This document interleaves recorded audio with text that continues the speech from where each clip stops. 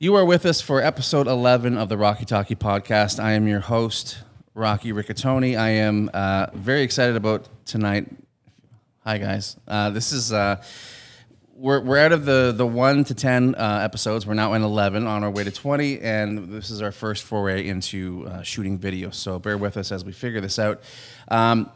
Very excited about tonight for a number of reasons. Number one, I'm a musician and I'm a music fan, and one of the gentlemen here, Aaron Brown, who's joined by his cohort, Bradley Barnham, was the very first customer of my restaurant, St. James, 6 years ago.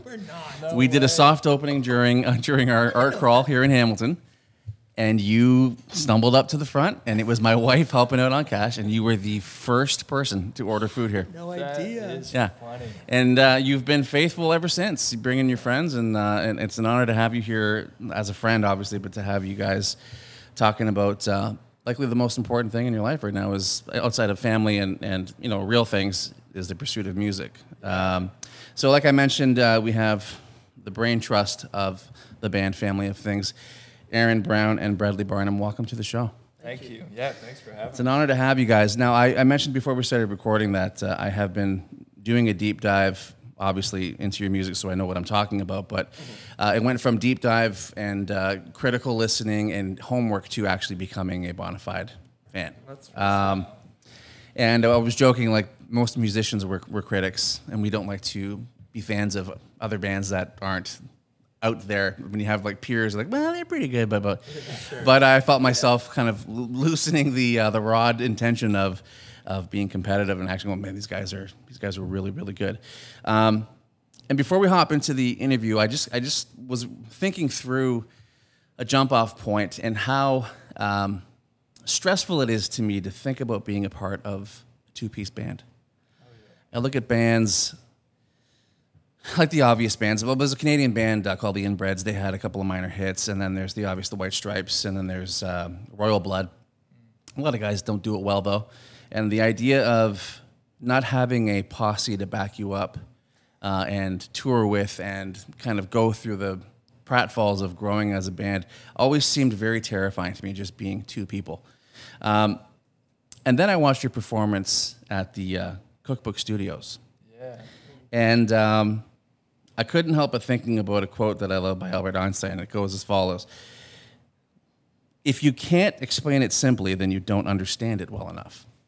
The reason why I say that is because I watched the two of you play 6 different instruments during the song Hurt. You played a Prophet synth, a piano, an upright piano, and were you on an organ? So I was on a Rhodes, a piano, a bass synth, and a Prophet. Right. Nice Prophet, by the way. And you were on patches, an acoustic kit, and then I think you were on some kind of, were you like a mini Moog synth, or what were you doing? I had a OP1. Okay. Like running samples, drum kit, drum pad, and then threw in some trumpet on some of it as well. I was, first of all, that's my favorite song, Hurt. No, Hurt. Harm. And then I saw you guys reimagine it, just the two of you, and that was impressive. Thank you. It's not, there's the old adage that if it sounds good on an acoustic guitar, it's a good song because you can do anything to it on top of that. It's kind of like, I'm like, my God, it's working. It's so good.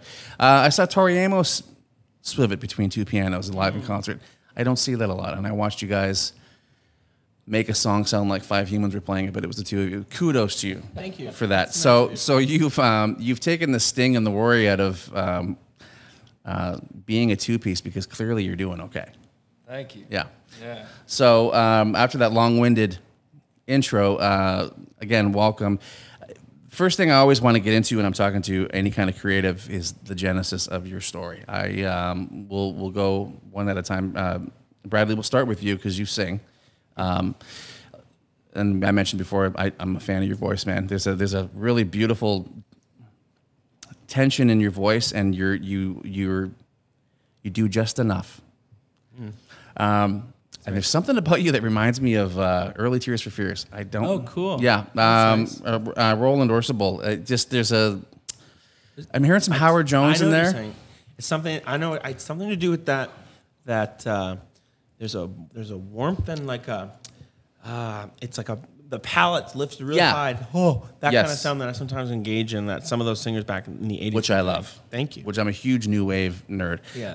I'm totally kissing your asses too much already, but We don't mind. We don't mind. okay. So just for reference sake, in terms of when you grew up, how old are you guys? We were born in 92. So Okay. we're 29. Okay, I was in grade 9 in 1992. We won't talk about that. Just starting to grow my hair and get into guitar and Nirvana. So tell me about those moments where music grabbed you by the neck and shook you and brought you down where you are right now. Wow. It's an unfair question. What a place to start, but I appreciate Let's that. go to the beginning, man, because most musicians have a pretty prolific story with that moment. Let me just think for a second here.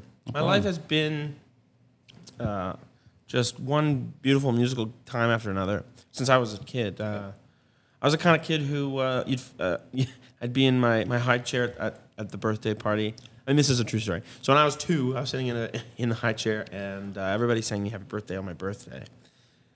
And and then they turn the lights off for the candles, and they turn the lights on. And the next night, I was sitting in that high chair, and they did the same thing, light off and light on, and I sang and I kind of hummed the melody as a 2-year-old. Wow. And you can talk to anybody, remember the family who was there, and they say that, it was in tune, it was confusing. They didn't, Right. to hear a child do this thing. And so for me, there was this innate connection to music before I was even sentient. Do you have perfect pitch? I have Close to it? what I'd call it is the best kind of relative pitch, because Okay. I think perfect pitch can get you in a bind. Is annoying. Yeah, It's you like notice something's out, a couple cents, and you're going to go wild. yeah, For me, it's like manic. I can adapt. If I hear one pitch, I can then find where we are for the rest of the day. I worked with a guy one time for a Christmas concert, and he was testing the harmonics and the pitch of the room. Wow. I was like, yeah, this is too thanks. much. Anyway, thanks. on No to you. time for that. Yeah. Yeah. Back to you. Yeah, so from when I was a kid, it was always like there was this. I don't even want to call it pressure, because I didn't feel it as a hindrance. I felt it as an empowerment. Like, Okay. I was a musician, and I loved it, and for my whole life, I never once doubted that's what I was, to do. Mm-hmm. So going through elementary school, going through high school, I found lots of opportunities where I could expand as a performer. So I was in music theater for a lot. I studied lots of classical piano. I sang lots of my own music. I was, I was in little bands as I went on. I was in the jazz band, so I was looking for these opportunities to expand. And then I went to university, and my dream and my passion was film score music. Really? I wanted to be a composer. I loved composition. I loved the idea of facilitating a space musically, creatively.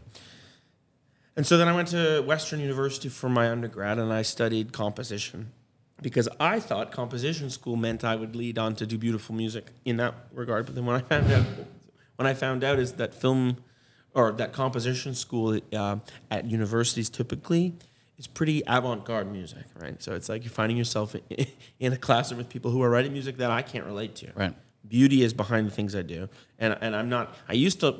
I was confused during those years, because I thought of it as a problem, that I wanted to make beautiful things, aesthetically pleasing and evocative things in that way. Right. A lot of people, of the modern composition days are making this music that is maybe fascinating intellectually. High art. It's high art, but it doesn't fulfill me. Right. And I can't escape from that. You're a That's sucker what for a melody. I'm sucker for a melody. hook. Yeah. And I'm sucker for chords. I mean, Yeah. we can get into that a little later, but everything I do comes from the chords that it's based around. So you're a step above the average gigging musician. You come from an orchestral background with like theory, and if we're a regular army, you would be special forces. you got a couple more notches on I suppose you can put it that way. You see things in a very different kind of matrix. That's wild. Well, put it this way. Maybe I don't see it in a different way. Maybe I just saw it in the way that a lot of musicians do, but then I found a way to maybe expand on that. Right. I had the love that so many people have, and I was lucky enough that I had some skill that I could really get into some good programs. So then after I had composition school, I did a very kind of uniquely rare program. I did a master's in conducting. So I went to the University of Toronto, which is one of the best schools for that art. Wow. And I was one of like 6 people in the program, and the other 5 were 40 or older. They had 10 years of experience before. And I was advised when I applied, it was like, you can apply, no problem. And I knew the mentor. She was like, she really liked me. She was like, I would love for you to apply. I just want to be clear. We don't accept people who don't have at least 5 years experience. And I went, thanks. I'm still going to apply. Right. So I applied, and I had my audition. It was a full day. Wow. I'm talking 8-hour audition. Like a Juilliard audition. It was pretty much like that. And I got the call the next day saying, we're going to take a chance on you and accept you. And I got to conduct orchestras in the city. I conduct some of the best choirs in Canada. And Good for you. And so now I work. Now I find myself as a music director. Long time later, I've worked at the cathedral down the road. Yeah. Christ Church Cathedral as a music conductor there, and now I'm at St. Catherine's at the Anglican Church there at St. George's as the music director. And so there's this part of my life that I find myself fascinated and inspired by this classical form that doesn't necessarily impact our music in an obtrusive way, Right. but it definitely impacts it in a subtle way. Right. And Aaron can get to his experience next, where what he comes from is very different than me, but they combine into something so unique. It makes sense to me because there's again, I'm going to reference the song "Harm" a lot because I feel like "Harm" is, and you may disagree with me, but as an outside perspective, I'm going to hear things maybe that you don't. Your ambient guitar part, your lead part on that song.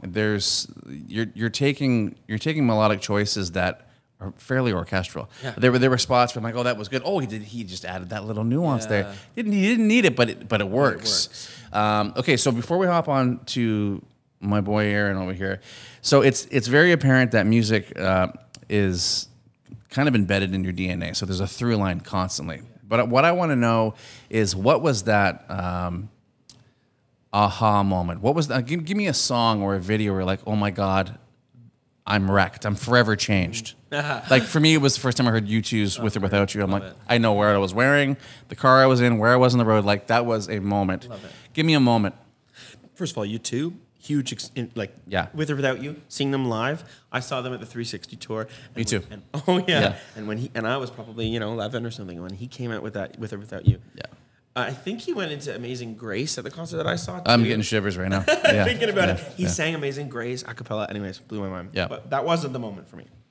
As you can imagine, somebody who does, I find that we are inspired by the people who do things very similarly to us if we're musicians, right? So for me, I'm singing in Bono's range. I'm playing piano. So you can imagine who those people might have been for me. It was Elton. It was Billy. Right. Nice. Right. And later on, it was Chris Martin, Coldplay. Nice. Keen. Yes. The guys who owned it at the piano, and they showed us, after decades of electric guitar reigning, it was like, actually, we can do this as well. And, even Paul McCartney, everybody who was sitting at that instrument and just playing. And so for me, the moment was when I first got a record player. My parents got me a little, a little portable guy. And they gave me all their old records. And what do you think was on the top? It was The Stranger by Billy Joel. And I put on that record, and I heard Moving Out. Right. Which is movie score-ish as well. Which is movie score-ish. Yeah. It's evocative. It's kind of, it has this piano lead. And I felt this moment of freedom. Like, oh, wait, this is so cool. And I can hear myself doing that. So I listened to that record. That was in maybe late high school, early university. And I used to listen to it every night, and I bought more records, and I got engaged in music in that kind of that new way of realizing that maybe I could do it in this way or slightly like this. So it was relatable. So I grabbed on. I love the moments where it's finding music from your parents. It's like stealing their really great leather jacket and sneaking it out to school. It's I remember finding Zeppelin going, am I allowed to listen to this? This is my parents' music, but it's so good. Yeah. Or Supertramp for me. That was another right. Huge. And now that you say Keen and Chris Martin, I get it. I hear it. The DNA is showing up. My man. So, first of all, I just want to say you guys are doing a really good job. There might be a side hustle podcast here. Yeah, you guys are doing good at coing it. Do you have a degree in music, Aaron Brown? I do. Do you? Yeah. Amazing. Amazing. Yeah, I do. The other thing I'll say is I won't slap the table as much because all I can think about as a producer is oh man, was I there's slapping? So many edits here. Was I slapping? Just a little bit. I try to be as free form with my edits as possible. I should probably stop chomping on gum too. Thank you. Yeah, no, I went to school. I don't know. Do you want me to go back as far as? Yeah, man. as far back? What I want is this is my favorite stuff about finding out people's lives and stories, and especially when it comes to creatives. Yeah. Because I could spend hours talking about those moments. Cool. They shape us. Yeah. No, We're living out right now what those moments started, right? So I want to hear it. Yeah, I'll leave this here too, because that way you can jump in, because I feel like you add a lot.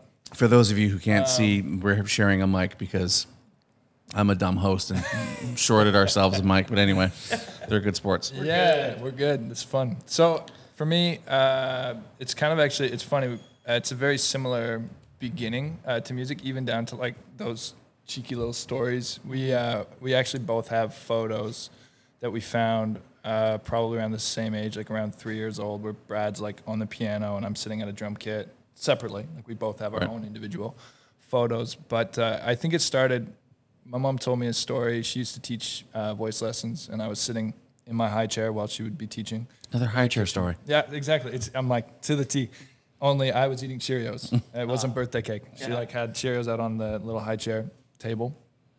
And this student that she was teaching, like my mom was trying to get him to sing probably just a major scale or something, using solfege, like do, re, mi, fa, sol, And this student couldn't get the notes, and my mom was listening to me humming the major scale, probably, again, like 1.5.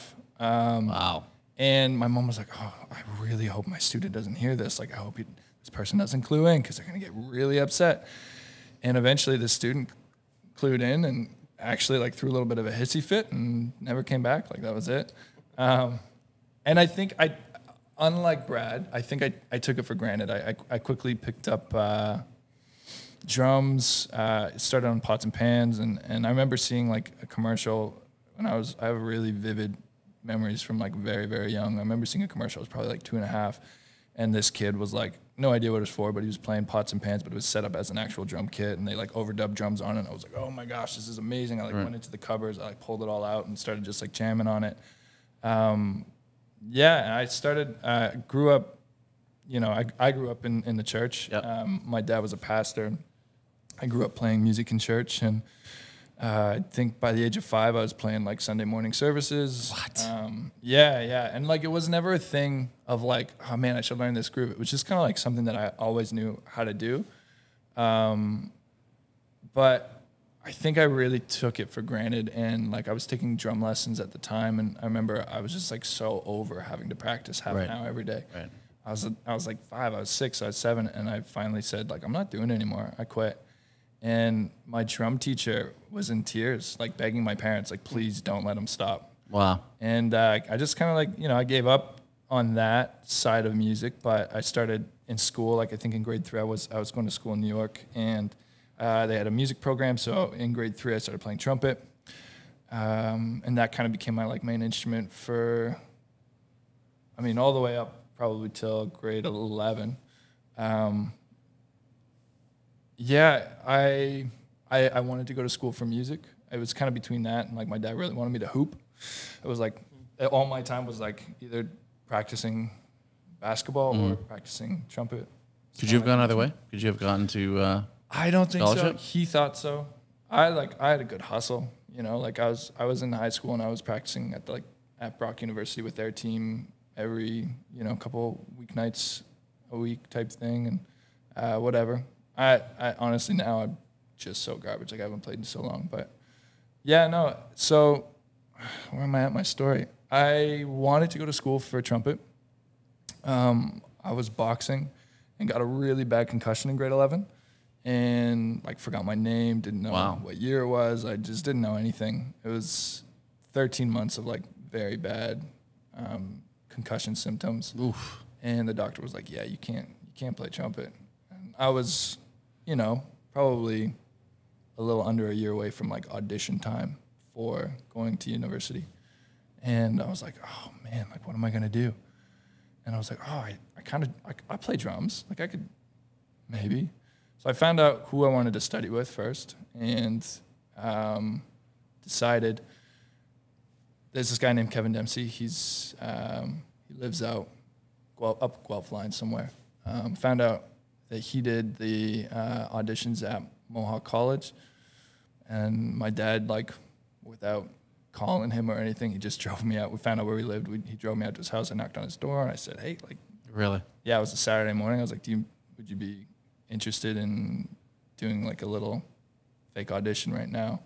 Wow. He sat me down for probably like 40 minutes. He's like, "Yeah, you're crap." He's like, "You're not going to get into school for it." And as he was kind of like giving me different things to try, he just was like, "Yeah, you seem to pick things up pretty quick though." So he's like, "If you want, like, I'll teach you 2-hour lesson, I think it was, once a week, and we'll try and get you ready for the audition." So I just, you know, for that whole 11 months leading up to that, that's all I did was just practice and go back every Saturday. It was like an hour and a half drive one way. My dad was just like a champ. Like, he drove me every Saturday morning out to the spot, and did the audition, got into school, and that's kind of just been like my path ever since. So you guys both experienced being on the wrong end of the odds being against you, getting into these respective programs, and you ended up defying the odds and getting in. Yeah, I guess. Yeah, I guess I was told I would. That's wild. And then let's talk about that moment, that lightning striking moment of. Oh man, mine's so much lamer than Brad's. Honestly, like, it was.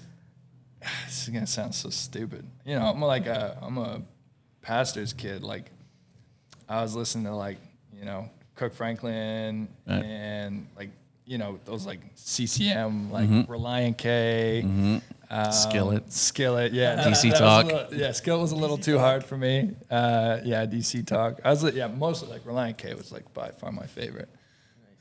It's super lame. Thank God for those bands that that straddle the line between church and common market to let all the Christian kids feel cool and not be like they're listening to demonic music. Thank you, DC Talk and Skillet. So I just remember, like, you know, going to like these conferences and stuff as kids and just like always being so drawn to live music, like watching these bands play and just being like, you know, it could have been small little shows too, and just like being so drawn to like what was happening. And like I always knew that that's what I was gonna do, and that's what I wanted to do. Little, like, going way back, you know, I remember, like, being 3 or 4, my mom used to tell me. Actually, she told me recently. She was like, "Yeah, when you were a kid, you'd always look over at me and go, you know, Mom, one day I'm gonna be famous. I'm gonna do something awesome." And like, it's funny because I'm not, and you know, maybe I never will be. But it was just like this thing that I always knew that I wanted to, like, at least try to achieve, try to chase. You know, same, to the point where I felt slightly. You know, insane, like, because I just had a knowing in my knower that even at a young age, like, I was meant to do something special and different, and it always landed. It wasn't about, you know, glory on the battlefield or being an athletic star. It was always envisioned creating. And I have to say, like, I think that little bit of like crazy is the only thing that lets you actually chase after this, because it's such a defeating industry to be in, and such a defeating, like, dream to be chasing. If you don't have that, like, relentless bit of crazy, we're like, no, I still think like, you know, 21 rolls around, no, I still think I'm gonna be, you know. Man, you know, the if and when you guys have kids, that battle becomes even harder when you hit 40. And it's like, am I still relevant as an artist? Do I have something to say? Right. Would I listen to a 40-year-old guy? Like, and you think about there's countless musicians that are established that have families, but they were found out at 24. Right. It's like, it's tough to keep fighting for art. Yeah. But I say this a lot on the previous episodes, and I'll always say it. I promised myself at 16 that music would never be something I used to do, that it would always be happening. So, I mean, I'm with you. And you know what's funny is we are psychotic for the pursuit of you know, music. And even crazier group of people that I had the pleasure of interviewing was the cast of a show called This Is the Thing. It's a Hamilton-based sketch comedy show on TV on the 5 Network. And there's this whole, like, community of comedy guys that just, like, you know, work their routine at local comedy clubs. And they're like, they look at guys like Richard Pryor and George Carlin like we look at U2 and Guns N' Roses, and it's just like there's a whole other sect of people that are doing an even harder thing to break into called comedy. I would never, which is nuts. never want to be able to take that on. I think that comedy is the most fearing. Oh. I am so scared of the content. Like, some people say I'm a funny person, and same with you.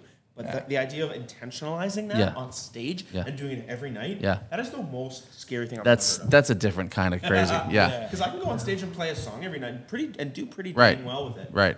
But trying to be funny every night. On cue. If you're sad, oh my gosh. Yeah, it was the first time I watched six friends talking about comedy, like we talk about Metallica or that show when we saw Coldplay.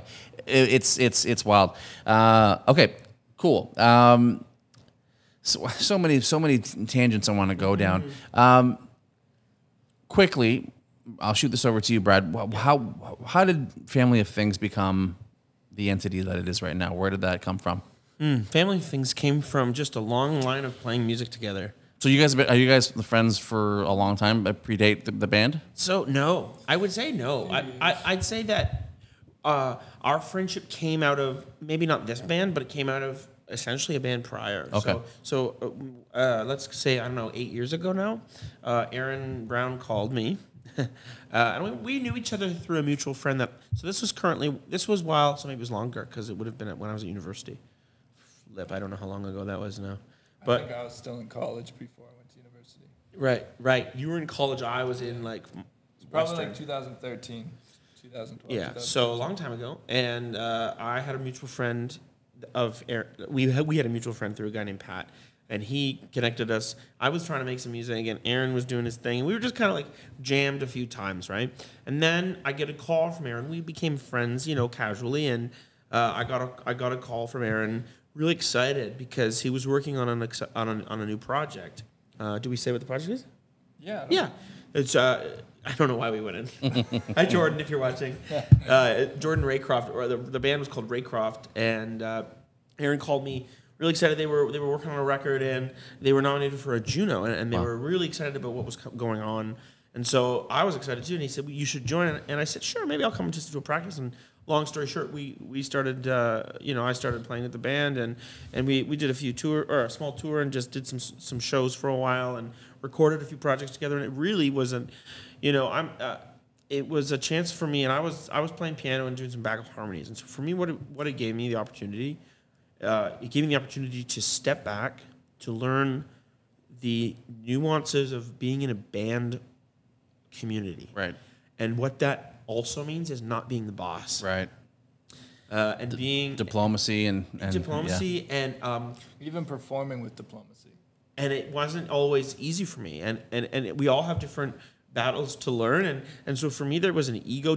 It was not I don't think people really say that I was egotistical, but they would say that obviously my confidence was like pretty forefront. Right.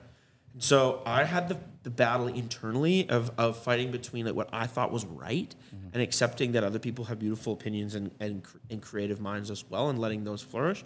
And so, long story short, I learned more from that band than probably any other like band experience.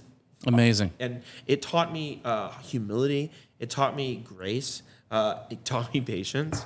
There's lots of reasons that I would be frustrated just because of simple things like lack of communication. Right. And I learned how important that is for future projects. So Family of Things then came out of that learning experience, and Aaron was a part of it with me, right? Aaron was there before I was. And then Jordan went to do other things in life. We still wanted to make music, and it gave us an opportunity to essentially take what we had and just shift it a little bit and allow me to sing a bit more and allow new songs to be created and a new vision and a new excitement. And so we started out in my parents' basement. We rehearsed in that basement for 3 years. Wow. And that's where the song Basement comes from, which is one of our other big songs from the record. And we were really eager, and I think we had the most important lessons in those early days. So that's where it came from. And then just, I can let Aaron take on what's next, but we were really, talented guys who had no idea what they were doing and just loved the idea of playing shows. We played a bunch of shows in Hamilton. We played some in Toronto. we got some a couple fun show experiences. We had some fun recording, or fun writing, and then we got into recording. And I'll let Aaron take it from there. Cool. But we had our first recording opportunity, and that was a huge step for us. So maybe you want to take on? Sure. Yeah. You can jump in anytime too. Well, I just want to. It's a great point to bring up the lessons learned in a band dynamic. The restraint you would have had to do from being an alpha and then becoming part of the team. Sure. I thought I was kind of a personally, like when we played with our rock band, I was on lead guitar, and I didn't ever really feel comfortable in my own skin. I felt kind of just awkward. And then I realized I didn't feel that way when I was singing, leading a song. What's my point? I guess my point is we learn about ourselves pretty quickly doing different jobs in a band. I'm actually the best version of myself when I'm out front, and it's really hard to not sound like an ego trip when you're doing that. But I feel like it's easier for me to control a weather system, like a band, than it is to control like a singular little specific thing, like being a guitar part guy. And that would be hard to tame a side of you that you know is really good and function in a lesser version of yourself. Right, but here's the thing. I was young enough that I didn't actually know yet. Oh, okay. So, right, so we were maybe 23, 24. So I'm at that age where it's like my skills are really there, but my experiences aren't fully in line yet. Right. And so I'm over here being like, I am really good, in my head, and perhaps I am, but I wasn't at a place where I was able to actually like know how to deal with that yet. Know how to actually take that on with humility and grace, like I mentioned. Mm-hmm. Yeah, I would say too, like for Brad, just like watching, as not an outsider. Like obviously, I was very interactive with the whole process, but knowing what was going on for Brad inside and knowing how, it is what it is. He's freaking gifted, you know. But also knowing like the music that came before that with some of the projects I was helping out on, I feel like creatively as well, it allowed Brad to like step back and be like, I don't need to have all my opinions creatively out in this song right here. Right. I felt like it really molded the process of your writing, the process of like even coming up with parts and like the less is more mentality. Like prior to that, I think you just wanted to say everything at once, and it really allowed you to, that like backseat allowed you to just kind of like learn what it means to do less in that environment. It's likely why you guys will work together for a long time too. You're proven now, and you've kind of watched each other and suffered each other's growing pains. Well, here's the thing. Aaron's the guy who taught me in all that whole experience. What I said, that band experience was some of the most valuable lessons that I had learned. Amazing. As a young person, and he's the one who taught me ultimately that less is more. Yes. Right? So the idea of playing more than is needed isn't out of a lack of gift or skill. It's a lack of maturity. Restraint in all disciplines, Like from going food back to Einstein. Yeah. Restraint or a box or a pen that you're hedged in. It creates some pretty significant things. This is good. So I want to keep camping on the current band right now. Before we go too far in another direction, what genre of music would you guys? I'll let you take. No, you're gonna pass it. I'm looking over here. Aaron's got I hate this question. You know what? And again, there's a lot of unfair questions in these things because like I don't listen to a genre. I listen to Shania Twain and ABBA and Metallica and Megadeth and Stone Temple Pilots and Barry Manilow. Yeah. Okay, it doesn't matter. It's good. It's good. But for the sake of chewing the fat, maybe if you don't want to say what genre it is, I can hear my mom speaking to my mom. She hates that word. Every time I say it, I can hear my mom go, I hate that word.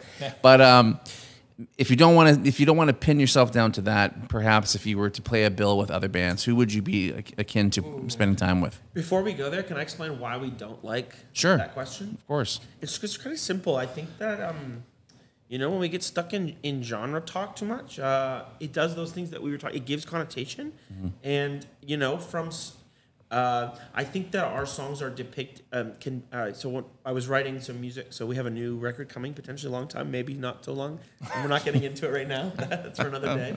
But we got some new music in our life, and I showed it to our guitarist, and I was worried because I was like, it sounds pretty different, right? And he looked at me, he's like, no, it doesn't sound different, man. Just because it's a different style doesn't mean it's not a different music. Mm-hmm. And so there's this depth to what music actually sounds like. And when we talk about genre, sometimes it actually takes away from the music itself. So, you could write I could write a record in 4 different genres and it would still sound like our music, right. if you know what I'm saying. Right.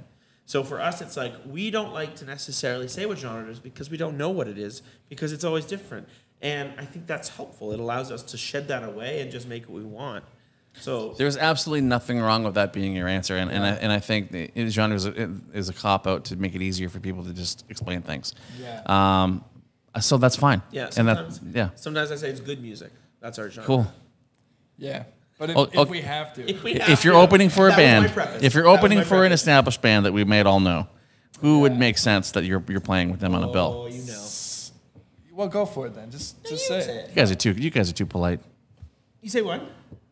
Well, no, I want to know where you're going first. I'm gonna say Patrick Watson. Okay. So this is I guess where I didn't want to say anything yet, is because the new style of music that we're writing, it's just very like heartfelt, genuine, real music, which I feel like coming out of this not that we're out of this pandemic. I don't really. Will we ever be out of this pandemic? Who knows? Podcast number 2. We'll wait for that. Yeah. I just feel like people have been stripped back to just the realness of humanity, the realness of who they are and what they like, and I think that they're just looking for authentic now. There's so much out there. There's so much to choose from, and this new music is just incredibly real and incredibly authentic. And so that, I think we would say is like that's a Patrick Watson / Sufjan / Okay. I don't know, Lee Followbeck kind of vibe. Even Tim Baker from Hey Rosetta in Canada. But I think when Aaron says real, what we're getting at. That's my next question. Yeah. Yeah. 2 things, 2 important big things, and they're different, but they are just as important. So real, because are we doing it? Are we going into it? Yeah, let's go into it. All right. Yeah, we can go into the record. Sweet. Whatever. We're making a record. I'm honored. It's the best thing we've ever done. I'm so excited. I love it. It's so good. So how many hours, months, days, weeks do you have into this record? How long have you been working on it? A year?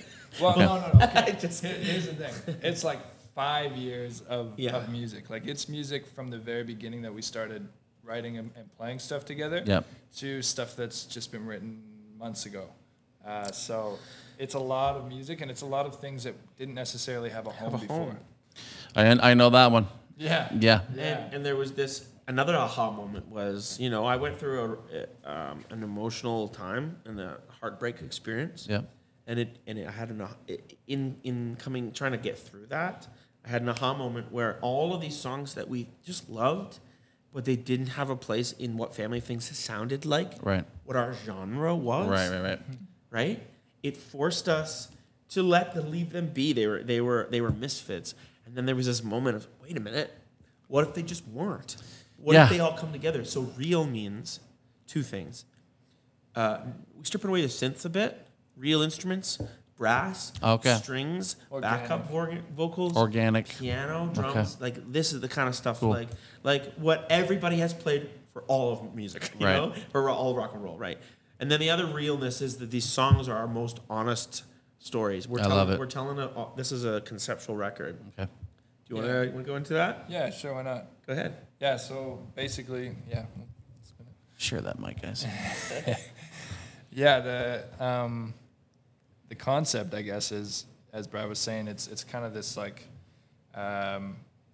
relationship story, as all music is in some shape or form. But it's the development of a relationship. So, and we're breaking up into 4 EPs. It's 16 songs altogether. Really? Yeah. Eager viewers. Wow. Yeah. It's 16 songs, and we're doing 4 EPs that follow seasons of the year. So I don't know how we're going to make it, like, them thematically yet. Yep. But it's going to be like your spring is where it'll start, your summer, your winter, your fall. And fall, winter. I love it. I love that. Yeah, and it's spring being this person that you've noticed, and oh my gosh, maybe I'm in love, but I don't know you, but I want to get to know you. And the summer is kind of the flourishing of that relationship, and all the good things that come in that fall. And it follows a timeline. Yeah, honeymoon phase. It follows the timeline. Follows the little timeline of my story. Yeah. I just even hearing the theme. Yeah. I was bracing for here comes the You fall. know what's Here comes the fall, coming. and that's cool, man.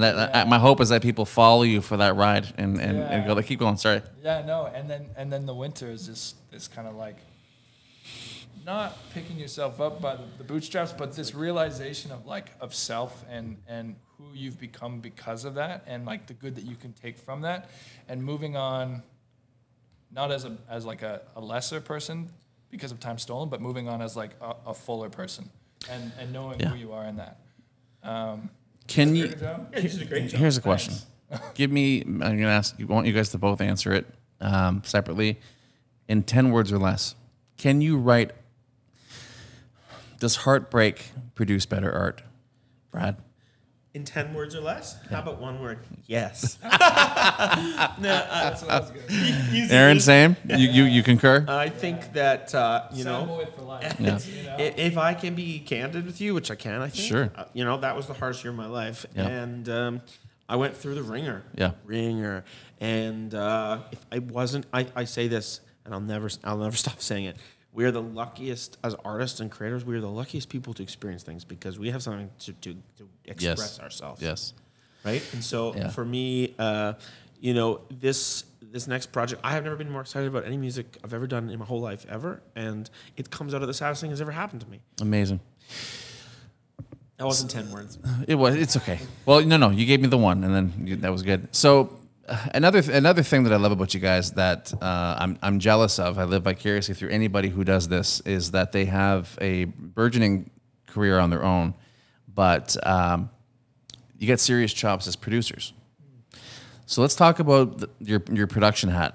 How much of your daily life of a reality is that? Is that kind of your main gig? What's first? Family of things, or then producing, or is producing I think the beauty of 2021 and people not getting a 9-to-5 that they work from graduating high school till they retire is it always changes season to season. Yeah. There's definitely been seasons where we put everything into family things and production wasn't really a thought, and now it's production's taken over. I'd say the last year and a half. Sorry, my voice keeps cracking. Let me take a drink. The last year and a half, we've been full time doing production. Do you enjoy it? Love it. Do you? I think there's multiple responsibilities of a good producer. I think in another life I would have loved to have been a producer because you're doing mentorship, you're making someone feel comfortable. Yeah, big time. You're coercing the best out of them. You're editing them, telling them no, and then there's the technical side of things. How easy is it for you guys to play those roles as artists yourself? I'll start and then you take over. Yeah, I think just even with the history of who we are as people and the process, I think that we have naturally a lot of those elements to be able to coach, to be able to help with songwriting, shaping the elements of what the song is going to be in the production side of it. Even Brad, obviously his chops as a vocalist, he's incredible at coaching vocals when we're recording and stuff like that. Right. And I think too, not to toot our horns too much, but we're super easygoing people. We've obviously worked with other people in the past. I want to work with you guys, because I know it would work because I can just tell. Yeah. Chemistry, I have a gut for people, and I'm I get it. So I think anybody who's worked with you is lucky. Oh, I think man, that's I great. really appreciate that. So sorry, go ahead. Yeah, no, I mean, more or less, like it's been, I would say what came last for us out of all of the elements is like the engineering, the technical side. That's of it. that's the barrier of entry for me. It's like Yeah. I could produce an album, but I for I sure couldn't you do the technical thing. Like I need an engineer. Right. But I'm 43. Yeah. I got to pick my battles. Like I'm starting to learn the podcast thing. This is the first thing I've been a complete noob to. The last time I did this was 20 years ago as a chef.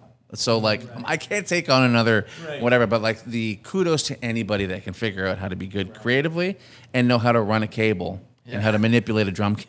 God bless you, because that's not happening for me. But so what was the learning curve for you guys to be able to make real what you were hearing in your head technically? Yeah, so I think, I mean, it just kind of comes with the story of the evolution of us as even family of things. Like at the same time that we were starting to write and practice together, I started playing with a band out west called Zurban.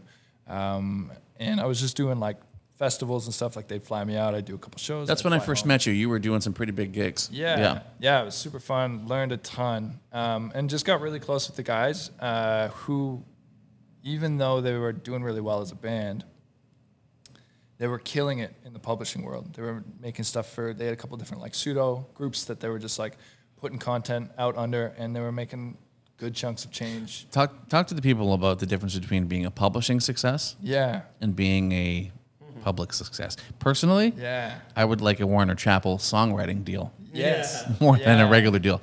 Why don't you talk about that quickly? Take a sidestep and talk about publishing versus... Right. Yeah. Personally, I'm in love with the idea of publishing. Yeah. We've had a couple of really cool opportunities in the past, and we have a couple fun, really cool opportunities that I won't talk about now, but some like cool things in the works right now that we're really looking forward to.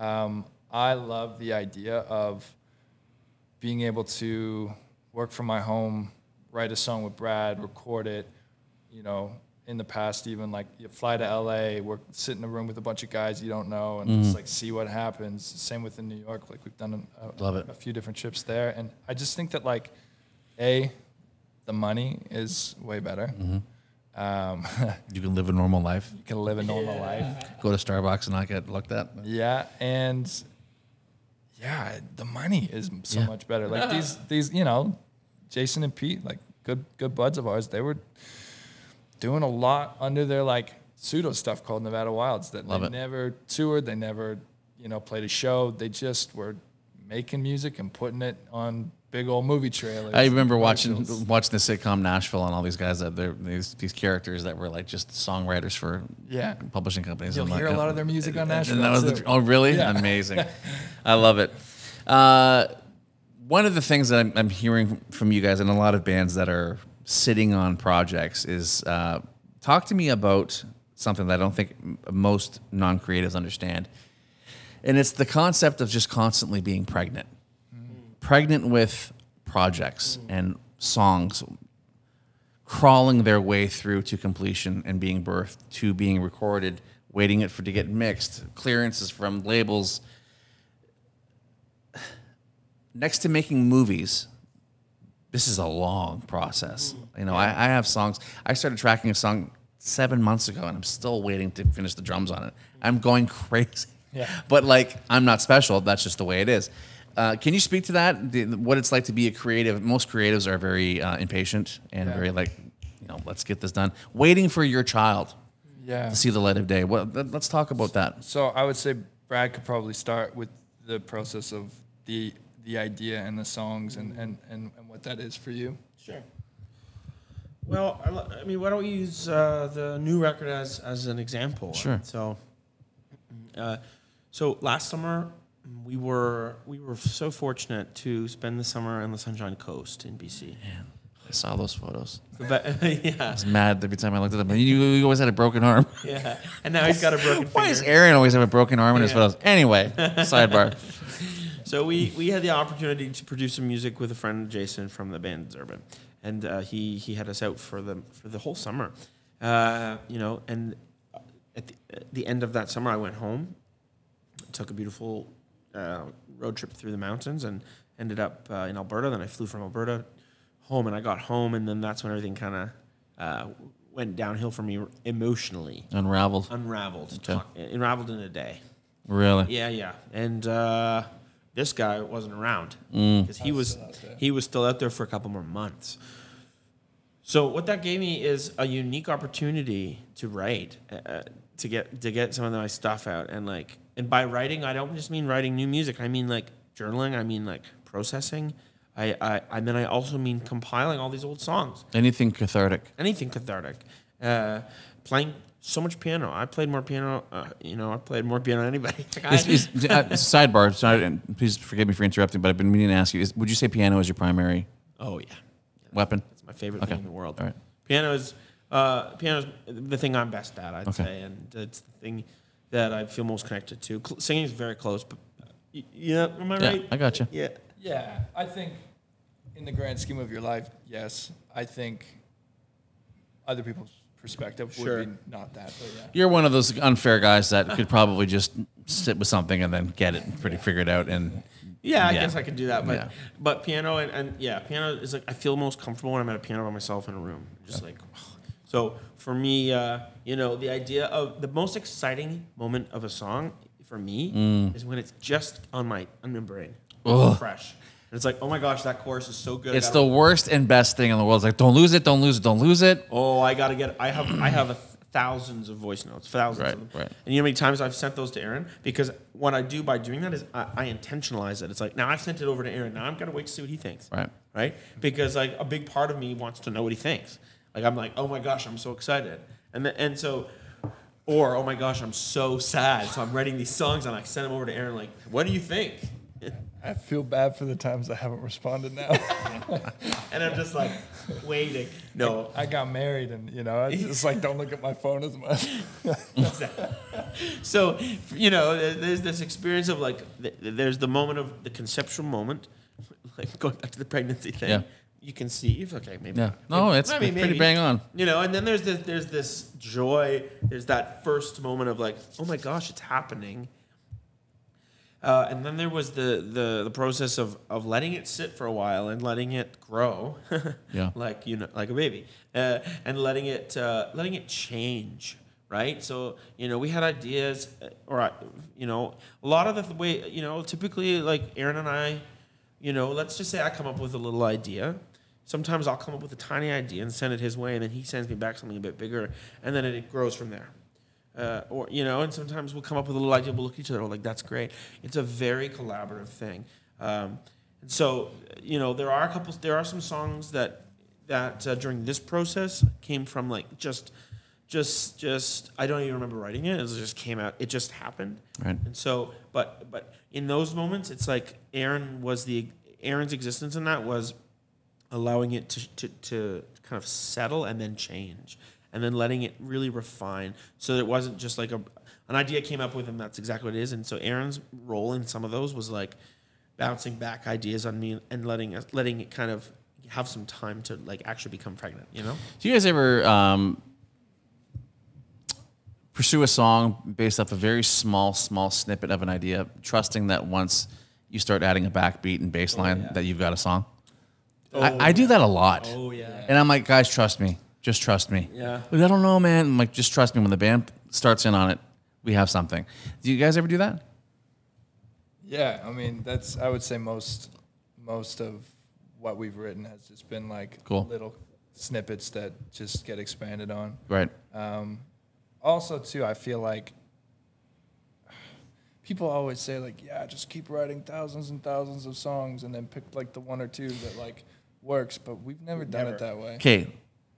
We're going to camp there. Yeah. So I'm constantly in this push and pull. You get the guys like, I forget his name right now, but the front man from Death Cab for Cutie. He's famous for Ben Gibbard. Thank you. Friends of ours are opening for them right now. Nice. A band called Deep Sea Diver. They're based out of Seattle. Cool. More friends of my friend, but I know them. Anyway. Yeah.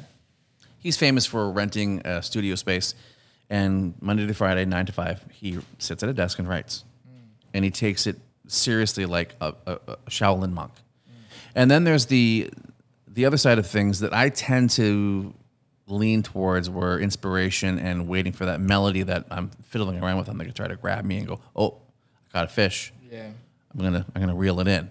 Where are you guys on the intentionality of pushing through and being disciplined with populating your data bank with songs, or versus waiting for the moment? Where are you on that? You mind if I start? Yeah, I think, Brad, you would more naturally lean towards needing to play when creativity strikes.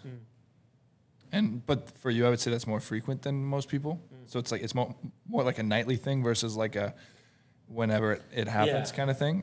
And then I would say that, like, as producers now, it's our job. So it's not just like for me it's not like it needs to be out of something that's like magical. It's like let's treat it within the hours of work. Right. And I think that, like, being producers full time, that's kind of shaped our workflow. But still, when Brad goes home at night, I always get another like 2 or 3 voice memos. You know what I love about you guys? This is what I've gathered in the 55 minutes 42 seconds is that there's a real bond between you two. When you mentioned, so sorry for the flies, we have a fly problem here. That's a friggin' freak out. And I won't edit that out. That's a real moment. It was very telling when you said, I came home and my life unraveled and Aaron wasn't here. Yeah. That's huge. And I think that's the nucleus of this band. And I don't know what the point of me saying that is I just want to acknowledge that I get the sense that there is a familial, no pun intended, but familial bond here. And I think that's really special, man, is that you guys are doing life together. That's special.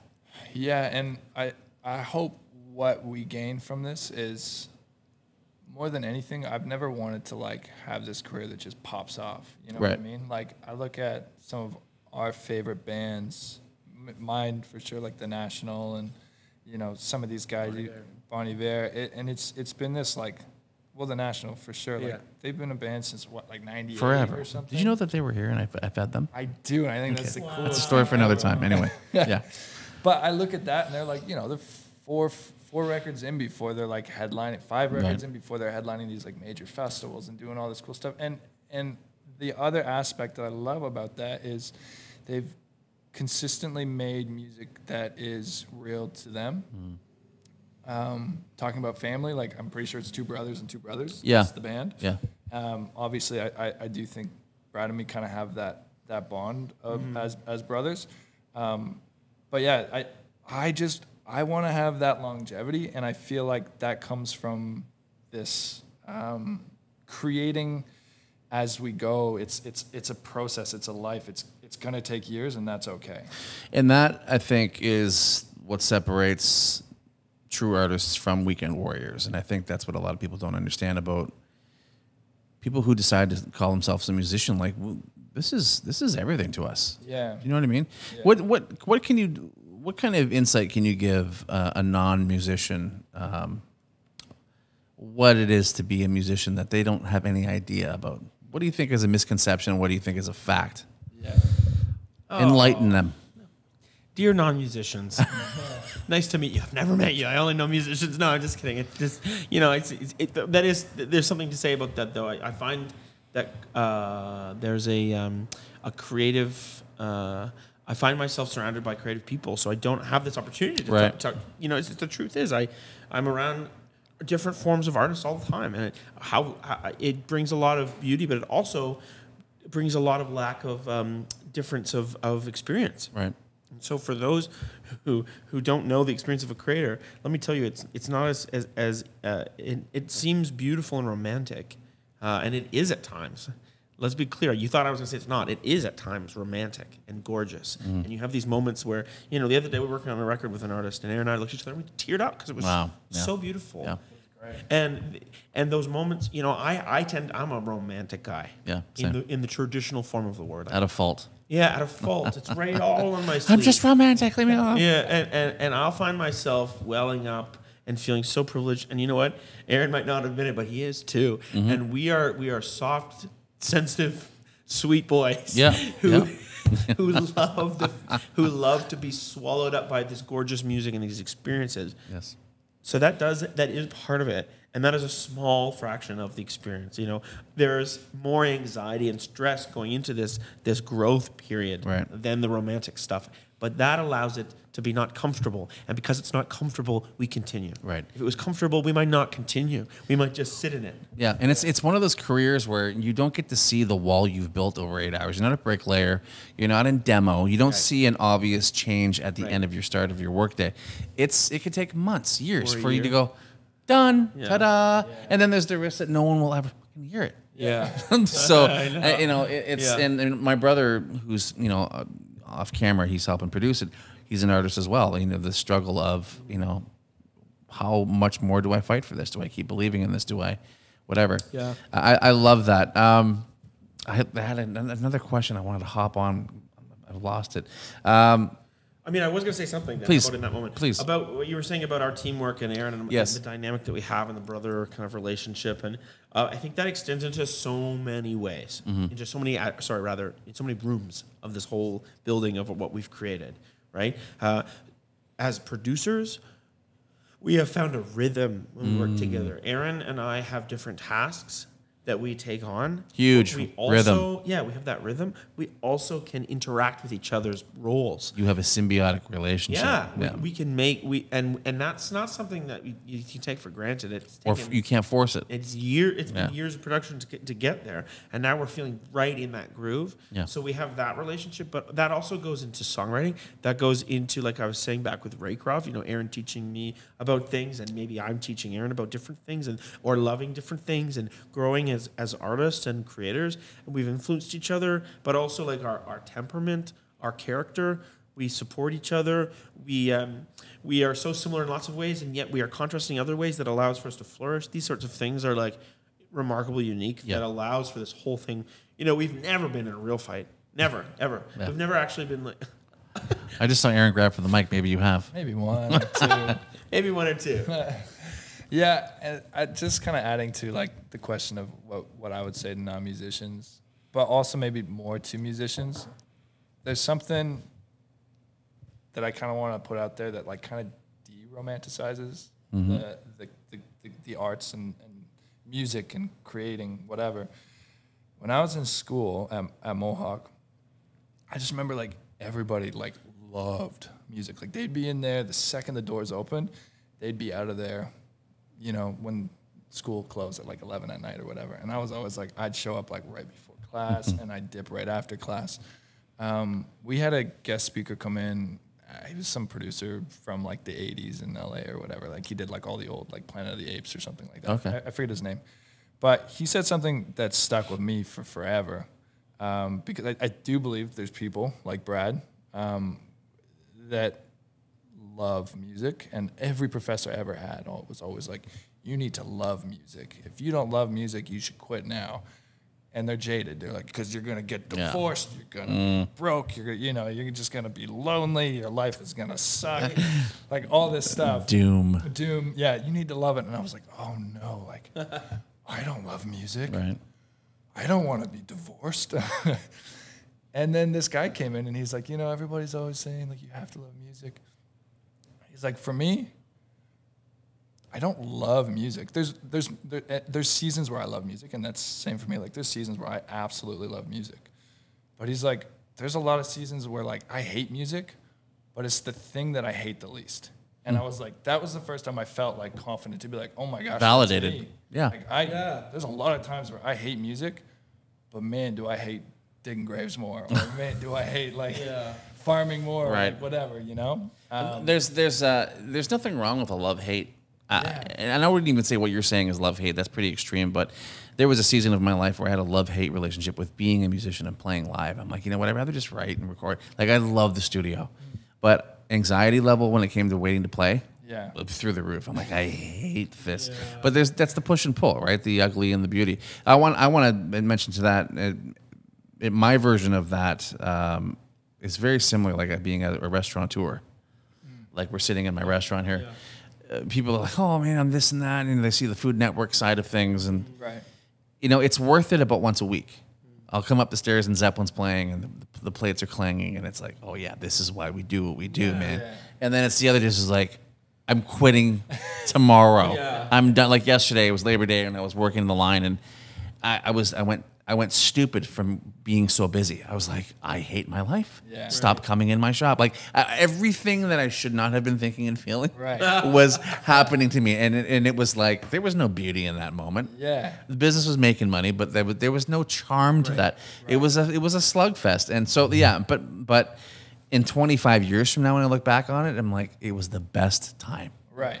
But I think that's what people realize. And dare I mention the word, generationally, I think the understanding that suffering for your art or waiting is not a bad thing. It's a wonderful thing. That takes time to figure that out. But I agree with you. Yes. Yeah. And during that suffering process, you're learning things that you just don't even imagine that you need to learn. Right. Like, I look back, I've had 2 big degrees, and I've learned a lot through those. And then I've also had, 2 bands. And I've learned just as much through that. Yeah. And there are different experiences. There are different learning curves. But, for what I do today, they are equally as valuable. Yes, 100%. I'd say for what we do and what I do and the way my roles in the studio, I'm just so fascinated, and I blow my own mind in how I'm using what I've learned in the studio more and more. String arrangement, working on vocal harmony, choral work, in the studio, in backing tracks, working on piano voicings, all these technical things. I technically have a degree in theory in composition. And the ways that I never imagined those would be implemented into production are. And it's probably the same for Aaron, just in a different context. So the music I listen to is very varied. But you would be surprised to know that the first albums that made my life good as a child were as follows: Prince, Motown, and the soundtrack to Jesus Christ Superstar. Nice. How does that make sense? Oh, it does though. But let's talk about those random. What are the random? I mean, we're going back an hour ago to kind of those aha moments. But is there anything that would surprise us in terms of your? Well, we're kind of doing a redundant thing, but I think there's more. I want to excavate a little bit more. So you said Billy Joel. But like, what other things that are out there that you would surprise people to go, man, I love this album?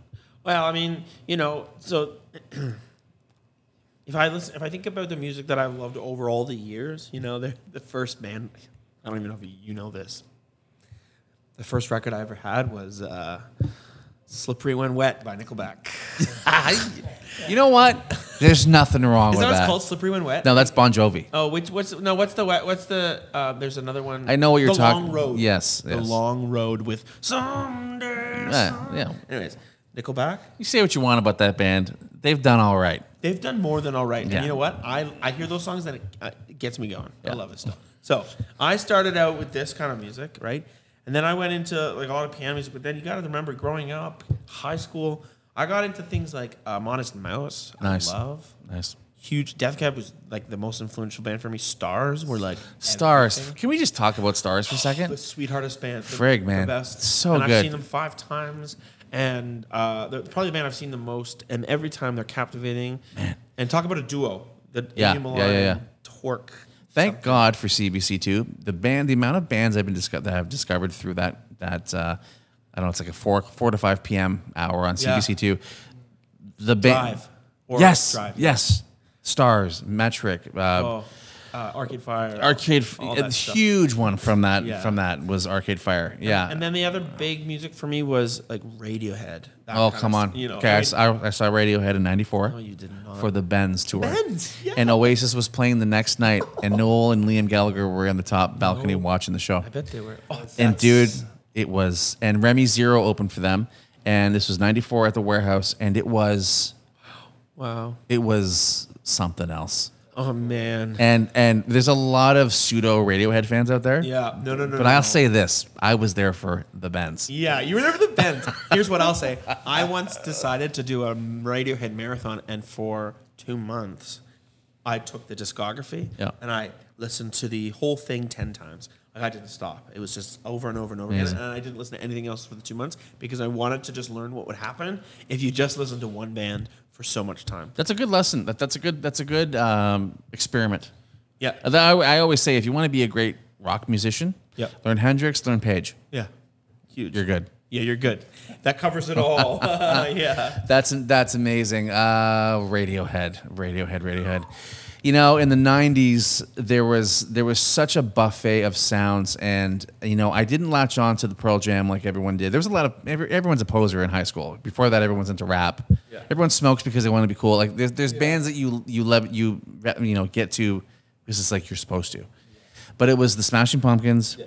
It was Weezer. It was the guys like Radiohead. But I'm like, okay, no, these are my people. These are my people. Yeah, Pearl Jam wasn't for me. No. So they're still not. I appreciate them, and there's some songs, but no, there was whatever. We're going on a tangent now, but and you owe me an answer, Aaron Branham. So like, what other left field discography would we be surprised to know that you hold dear to your heart? You know what? I had a big Eminem 50 Cent phase. Yeah. Hey man. I remember when Eminem came out in '99. It was a big deal, and it was like, what is this? This is like off planet. Yeah. No. Honestly, my music journey is just not as exciting as everybody else's, and I think that's because I grew up in like a pastor's kid's home. Like, yeah, but then you get Kings of Leon. Right.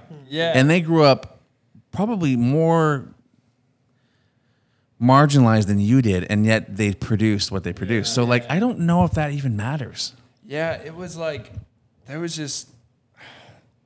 I loved playing music, but I didn't really listen to a ton of music until high school, and at that point it was just like, I don't know, it was like the Cartel and Death Cab for Cutie and Kings of Leon and you know, like now. Oh no, that's not what I thought. What's that girl that you listen to when you're the Dragon? Oh, Little Dragon. Like, yeah, just like all that stuff and like gospel music. Like, I was just like so in love with just like, you know, as a drummer, obviously, like just the chops that these guys had and the stuff that they did. It's gospel musicians and Nashville players. Yeah. They're tough to beat, man. Yeah. All those Memphis fellas too. And how many, you know, I had actually my very first podcast I ever did was one of my best friends who's in my band.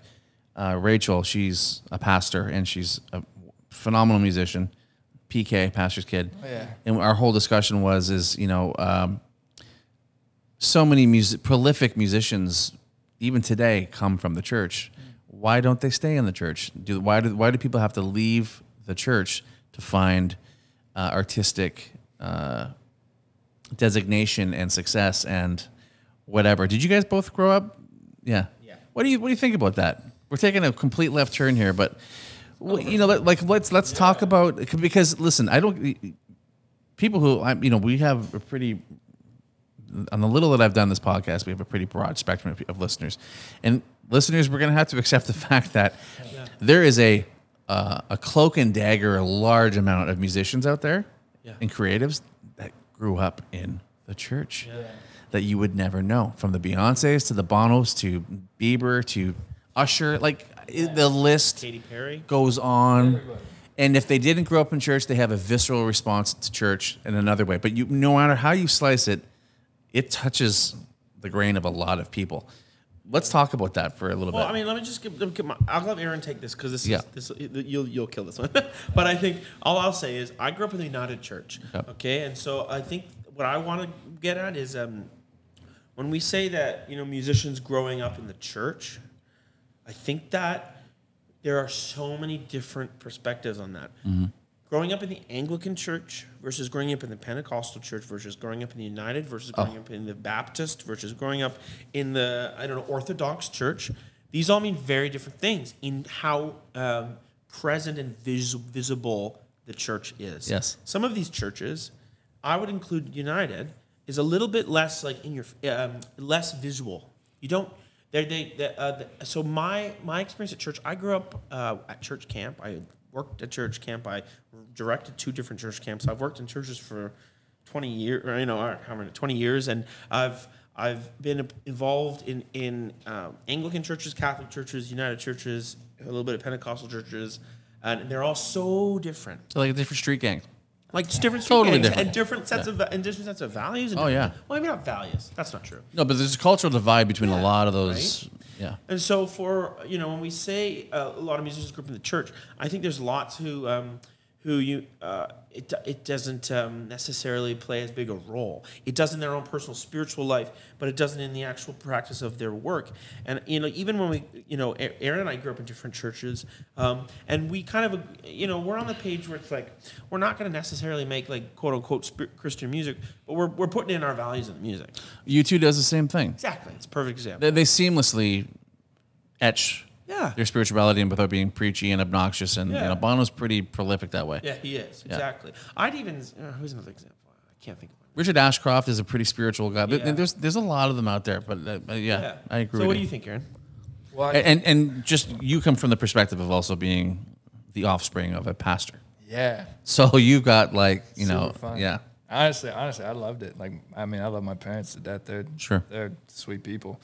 I think that there's so many because the opportunity was there. You know what I mean? Like, there's not a lot of like drop-in centers. There's not a lot of, and not everybody can afford That's a great set point. of drums. Not everybody can afford a guitar. But man, if you like That's a great go to point. youth group on a Friday night, or you are there on a Tuesday night, or Sunday morning, whatever that is, it's like there's actual opportunity for people to Great point. to learn, and I think that's why there is so many people. And you think of like even in America, like what Black gospel music is, and like I took a course at York University, and I am by no means a pro at any of this, but it's like it was community, it was neighborhoods, it was everything. Like you grew up in a community, and your community had a church, and that's where the kids got together, and that's where they created, and that's where they had this outlet for art. And I think that's why you see so many numbers, especially in North America. I don't necessarily know European culture too well or anything like that, but definitely North America. Like even Toronto, like all the guys in Toronto are playing like Larnell, and A lot of guys and a lot of Christians in Toronto, man. like all the dudes. Larnell Lewis? Yeah, I was thinking about drummers and stuff. Like the Weeknd's drummer. What's his name? It's Larnell's brother. Everybody that is playing music at that level, these like superstar artists from Canada, man, like their whole band's gospel musicians, and I think that's great. And why your original question was like why do they leave the church, or why I mean, it's a pretty obvious question. I mean, there's a ceiling at the church. Like, you can either hope to find success as a Christian artist. Canada, it's virtually impossible. But there's that route, and having marginal success, unless you're like the 0.1% that and I think there's more of a draw to. Yeah. And I think growing up in something for 25 years or so, you're ready for a change. Yeah, and I think too, like. I say that humbly. Like that's a pretty reckless thing to say. Not a change, but like finding out what else you got in that engine and testing it out in a different thing. And I think too, like I don't necessarily know that this is a bad thing, but I think that there are a lot of like restraints in what you can say and what you can do within your music, within the walls of the church. Like if we're talking about like corporate like worship or whatever, there's only so many things that you can say. Yes. And I think that a lot of people want to express themselves beyond that, and I think that's why you do see so many people. Yeah, I mean, there's a whole conversation. But doing art for the sake of art, doing a project that is art because of art, and then that doesn't necessarily mean that has to separate you from the other things that you are. And also, there's importance in recognizing that sometimes worship doesn't have, sometimes an artist wants to deliberate between what their worship is, right, what spiritual worship is for them, and not what their job is, and keep it separate, right? Yeah. And they want this to be this close relationship without going too deep. But having that closeness. Don't be in your own pool. So do you find? I mean, I know that when a lot of the like Rachel and myself, like we are a songwriting team. We have really great synergy with each other. Like similar scenario with you guys. Like we can shoot down an idea and you laugh. Like it's easy.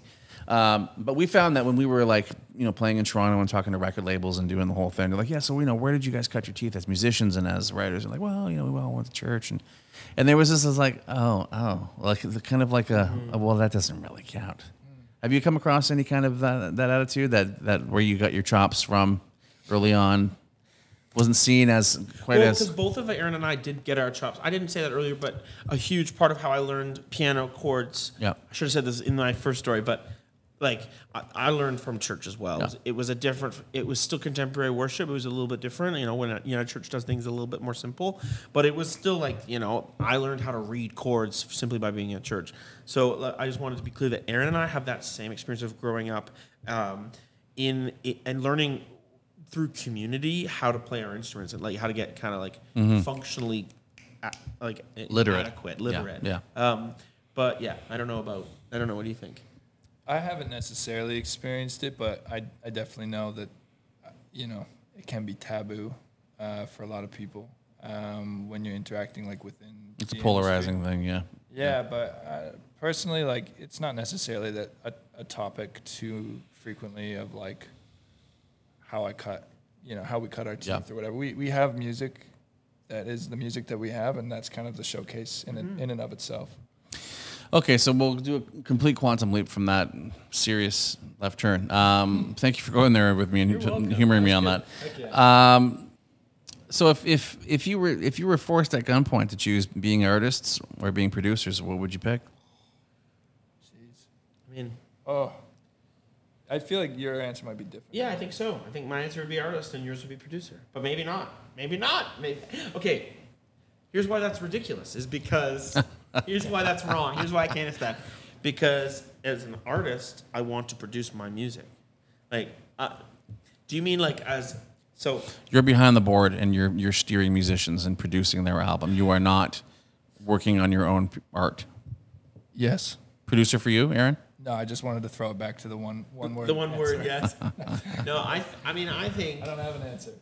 I think I would feel like I was muted if I didn't get to write the things that I want to write and the things that I get excited about writing with Aaron. Mm-hmm. So no matter what, if we were in the production house, I think we would be unfulfilled if we were exclusively writing for other people and producing for other people. Yeah. Good answer. And I can say, like, even when I was doing that touring and stuff, playing wicked shows, playing with some of, like, my favorite bands that I listened through high school and stuff, it was incredible experience and really fun, but I never felt like I could take pride in, like, this is my thing. It was always, like, people would, like, we played one show. It was really cool. We played, like, Canada Day out in Surrey, in Vancouver. And there was like over 100,000 people there, and it was, wicked cool bands. And I played, and then I went out and watched, I think it was like Blue Rodeo on after us, and I watched them, and people were like, oh, can I get a photo? And I was like, why? I'm just a session player. I'm just watching Jim Cuddy, man. Yeah, exactly. So I feel like having our own... My first concert. I love Blue Rodeo. Yeah. They're great. But yeah, no, I think having our own project is what is fulfilling to me. Yep. Yeah, and so, we have these seasons where we find ourselves focused on one, and it's just fascinating, man. We knew going into this fall that we can't get into it today, but there's just beautiful things going, and there's beautiful things coming, and we knew that there was the new energy after we finished our last project that we produced for another artist, and we find ourselves in these pockets where we'll be in a moment of... I keep hitting the table now, I'm recognizing it. We keep, going into these pockets where we're in love with what we're doing. We love producing an artist, and we get excited by it. But what that excitement is doing is informing what we're going to do next for us. So I don't think it's like I don't think... you think about the biggest producers. Can you name any producers, since Quincy Jones, who've only produced? Right? All these producers are now making music for themselves as well. Jack Antonoff, even Sia was writing for other people, and then she put out Chandelier, which was that huge song, or Kevin Parker, or Mark Ronson. All these huge producers are also now realizing that they've got enough to say that they should be saying their own thing too. Kanye did the same thing. He did beats forever. Exactly. And suddenly he became Kanye West. Yeah. I think Bob Rock's the only guy that has 30 years behind him of being... He was in Rock and Hide. They had some hits in the 80s. He's primarily just producer. But yes, I agree with you. You know what I'm saying? Yeah. So for me, it's like I don't think I could imagine a world where I do one or the other. And it's and that conversation goes deeper into what I've had through my whole life. Is like, you know, I've been I how do I say it? Like I've been able to choose between classical or production, right? So another one of the music's the styles of music that I love that we didn't get to is classical music. You know, that's I'll steep in a symphony and I will learn that in my head and I would be able to go in front of an orchestra and conduct it. I love it. And so, you know, I having that conducting that education taught me how to love classical music.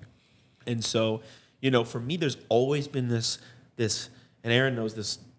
For me, there's always been this conflict between do I pursue conducting? Do I pursue like classical music, which I could very well do. In today's age, I have the experience and the education and the contacts, or do I do this, or do I do both? Both. You're not even 30? I'm not even 30. Dude, take it from a guy that's lived multiple lives. Yeah. You got time. And that's what I'm trying to do, right? Yeah. I have my church. I got a really good job at this new church, or it's not a new church. It's a new church for me. You, yeah. In fact, it's the oldest church in Canada. But cool. Yeah. St. George's Anglican, and it's a beautiful music program, and I get to work with gorgeous musicians and work on beautiful repertoire. And that keeps me fulfilled in that intellectual way that production engages in another way. Right. And so that goes into the production recording or artist thing. It's like, why don't we just do both? You know, I had this God-given aha moment, I believe, where I had this knowing that my life would be busy doing three major things: creating, communicating, and encouraging people. So like you, if all of those pistons are firing simultaneously and they're all very different looking, I'm the happiest guy in the world. Totally. So like I'm with you on that. Do it all, man. Even my little boy's like, Dad, I want to do so many things. I'm like, I know, and you will. Yeah. Do it. Yeah. Do it. I'm a believer that you can do more than one thing really well. Yeah. Yeah. 100%. I couldn't do one thing. Yeah. No. Same. Yeah. I don't think that's what I'm called to do, and I don't think that's what we're called to do. No. We're finding ways. You know, we've done a film score in the last year. We're thinking about like how to involve cinematography into our record. We're always looking for new ways to create. I think that's what we do as artists. And that being said, like, I think also, you know, gone are the days where you can sit as a session player in a bar and play and make a living. Like, you can't just do one thing anymore. Like, we live in a world where you need to have hustle, man. 6 to 10 irons and different fires. Like, I bought a piece of gear off a guy in Burlington that moved back home for a time because of COVID, but he's actually based in Nashville. He's a session guy. And he's making a living doing music, but he's hustling hard. So we're getting down to the last half hour. How you guys doing for time? You okay?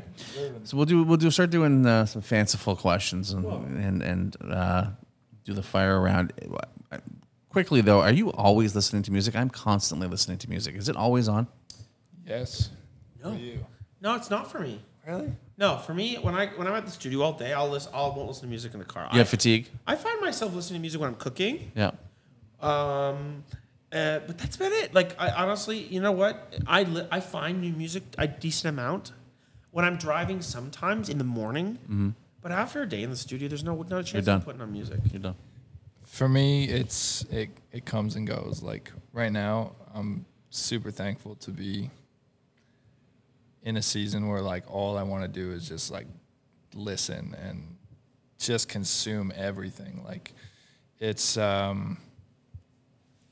I don't know.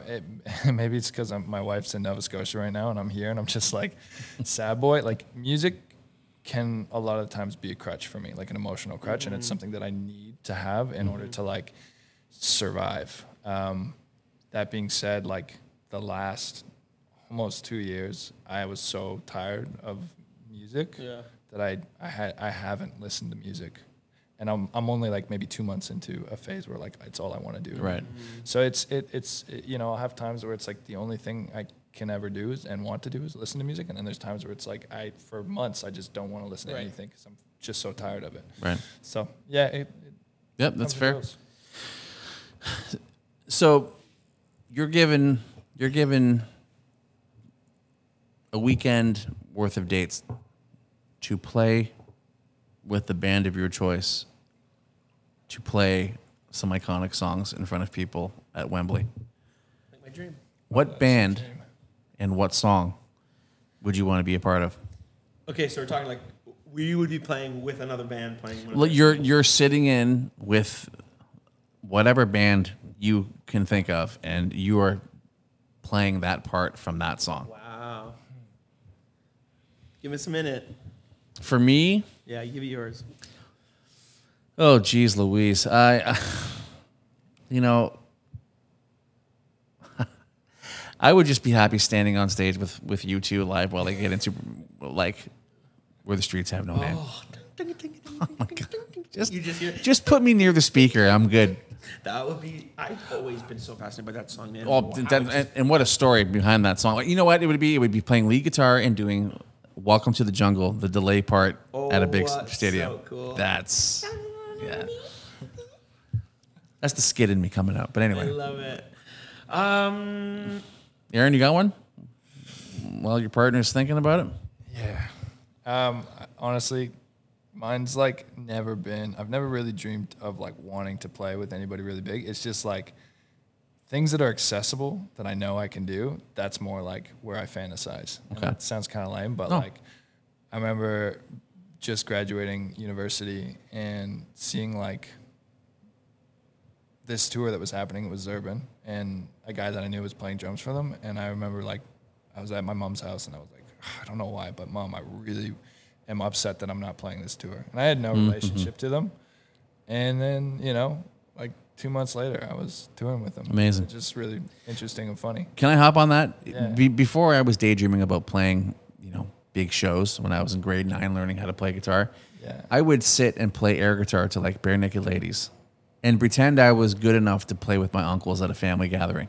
Right. That was my first like level of, Right. you know, the first boss of a video game. Where it's like that's my first thing, and you know, and it obviously it happened and surpassed them, but isn't it funny though, like the different tiers of dreams that you have. You got something yet there, Brad? Yeah, for sure. I'd like to say I have graduated from there, but it's still not like too big. Yeah. You know, it's the truth is, you know, I have two answers for you because you know,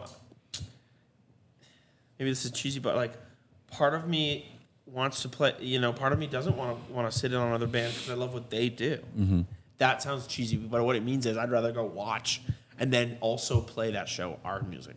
So if that's a silly answer, that's what I'm trying to say is I was thinking about how cool would it be to like sit in for somebody like Billy, right. Sit in with Billy's band and like literally sing like one of his big songs, or like sit in for Elton John's band. Elton John or Billy Joel? Billy Joel. No, but Billy Joel. Okay, That's my answer. all right. Billy Joel. Unequivocally. I love Elton. Yeah. But he doesn't write his lyrics, and Billy's lyrics are poetry. So just saying. Yep. And also Billy Joel, I love the whole style. And you know, there's like little moments of inspiration, like in our new record. It's like there's those moments where like, oh, that could be that's like old 70s piano vibe that we're gonna go after a little bit at times. And It smells like New York a little bit. oh, it smells a little bit like New York. I gotcha. We got the brass in there. But for me, I think the idea for me, like I had a dream today. I had a dream. My last dream was playing a big show, and it was us. And I didn't. I just want to say he went home at 4 and fell asleep. fell This is asleep. when he had his You had a dream. nap dream. I had a 45-minute nap, and in that nap, No. I had to get ready for this big show. So. and, I'm honored. And I had a little dream of. That's why I said it was a dream today, not at this point. And it was like some sort of beautiful event, and I remember just feeling like so overwhelmed with happiness and not anxious about it. We've played so many varieties of shows. Oh. We've played it all, right? I mean, maybe not all, but we've played a lot of shows that are maybe undesirable. That's a whole other conversation that we could have is bad shows. Do you want to hear one? You want to hear a quick one? Yeah. Aaron and I, I don't know. I don't know what you're about to say. Well, I'm just like nervous. And whatever. We just played a burger joint, and there was 6 bands on the set on the lineup. That's like 5 hours of music. Oh. And we were the last band, so there was like maybe 1-2 people there at the end, and it was in an out of town show. And Oh my we're not going God. to say anything more because I don't want to get in trouble. It was like these 16-year-old like kids who lived in like suburbs that were like doing like hardcore trap music. Yeah. And then like we're supposed to play like our like Isn't that the worst? Like, what am I doing on this bill? They're gonna lynch me. Yeah. So it was that. Then it was an EDM with a violinist person. Then it was a folk singer, just him. And then there was like this like Caribbean band or something, and then there was us. So it was like you couldn't think of a word. We played a show in like old Montreal. We had to climb 80 ancient steps to get to the gig and hump all of our gear. We waited like 8 hours for multiple sets. Place was packed. We're like, yeah, we're gonna play a good show. It's gonna be worth this drive. Our road manager got his cocaine addict habit back, abandoned us. Oh no. We get on stage. The place, it's like a vacuum, and no one was left except for one of our friend's wife and one other friend. And we're like, we're done. We played 3 songs. And like, oh, you still have 20 minutes? I said, like, nope, we're done. And they're like, it was demoralizing. Have we ever done that? Have we ever played a 0-person show? Yeah, but it hasn't felt so bad because the other bands usually stick around. Yeah. Yeah, no, that didn't happen for us. Anyway, so I digress. So Billy Joel. Yeah, perhaps, but like but also how cool would it be to be on stage with Michael Jackson back in the day? Oh my God. So listen, I'm talking too much already on my own. It's about you guys, but here we go. I was around for Michael. Yeah. So like, there was like my mom who was like the Jackson 5 era. Oh yeah. But like, I was there when Thriller and Beat It, Off the Wall. Yes, off the Like wall. there's never been another Michael. Like it was the Elvis Beatle thing. Yeah. Like when you saw Michael come on TV, my heart went, oh my God, it's Michael. Yeah. I had the glove. I had the leather jacket. Yeah. I did the Billie Jean dance at my mom's wedding in 1984. I played Michael Jackson in a school pageant. Yeah. Michael was a god. Yeah. And my first concert was the Jackson 5 in 1983 way. at the CNE. Yeah. The State of Shock tour. We didn't have Jumbotrons then. I was so pissed off. I'm like, where's Michael? I can't see what Michael's looking like, this blurry head with like, yeah. But yes, the Michael Jackson thing would have been Yeah. being Or like the band Toto being his backup band. What, really? Toto was his backup band. You're kidding me. Sheryl Crow was his backup singer. You're kidding me. And he's like, you're too good to not be an artist. I have going through this Sheryl Crow recently. I don't. Sheryl Crow rocks. She's man. on the like. I've heard the song, the one that everybody. If it makes Oh. you happy. She's singing her ass off on this one. Recently, a couple times, like, okay, that is a true banger, and that's who like Madison Cunningham really sounds like. She's like the new. As soon as you can, listen. This is her second album. I think it's the Globe Sessions. Okay. Maybe not. There's a song called Home. Home. It's very good. It's a black and white cover. She's a real one. Yeah, really, truly. I like these fanciful questions because I'm still a 10-year-old kid who likes to daydream about crazy things. If you could, I ask this question all the time. If you could get the real version of a celebrity musician, or any musician, and get the real altruistic version of them over a weekend and spend time with them, not write with them, not play with them, get to know them. Who would you love to spend time with?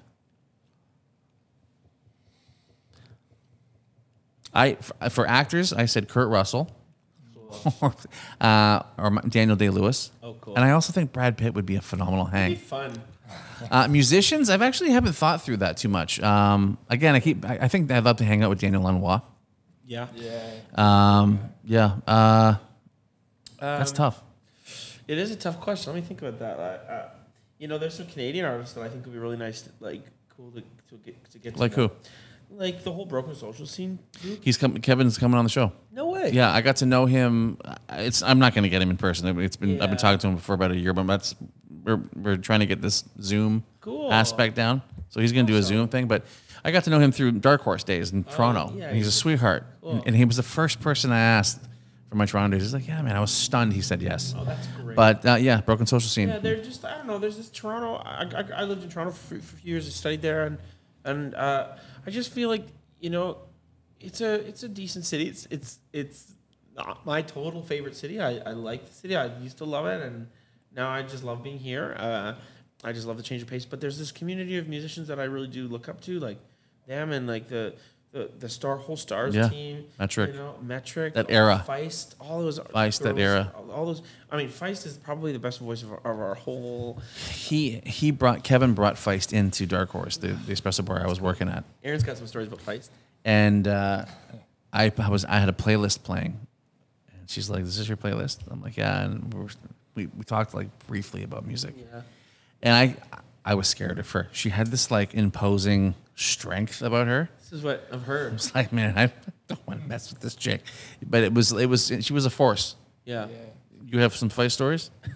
Yeah, I was in LA doing some writing sessions, and I was at, I think it's called Smiling Tiger. It's a little cafe. I've heard of it. Yeah, it's great. It's really nice. And I just sat down. I don't know people's faces. I don't hardly know their names, you know.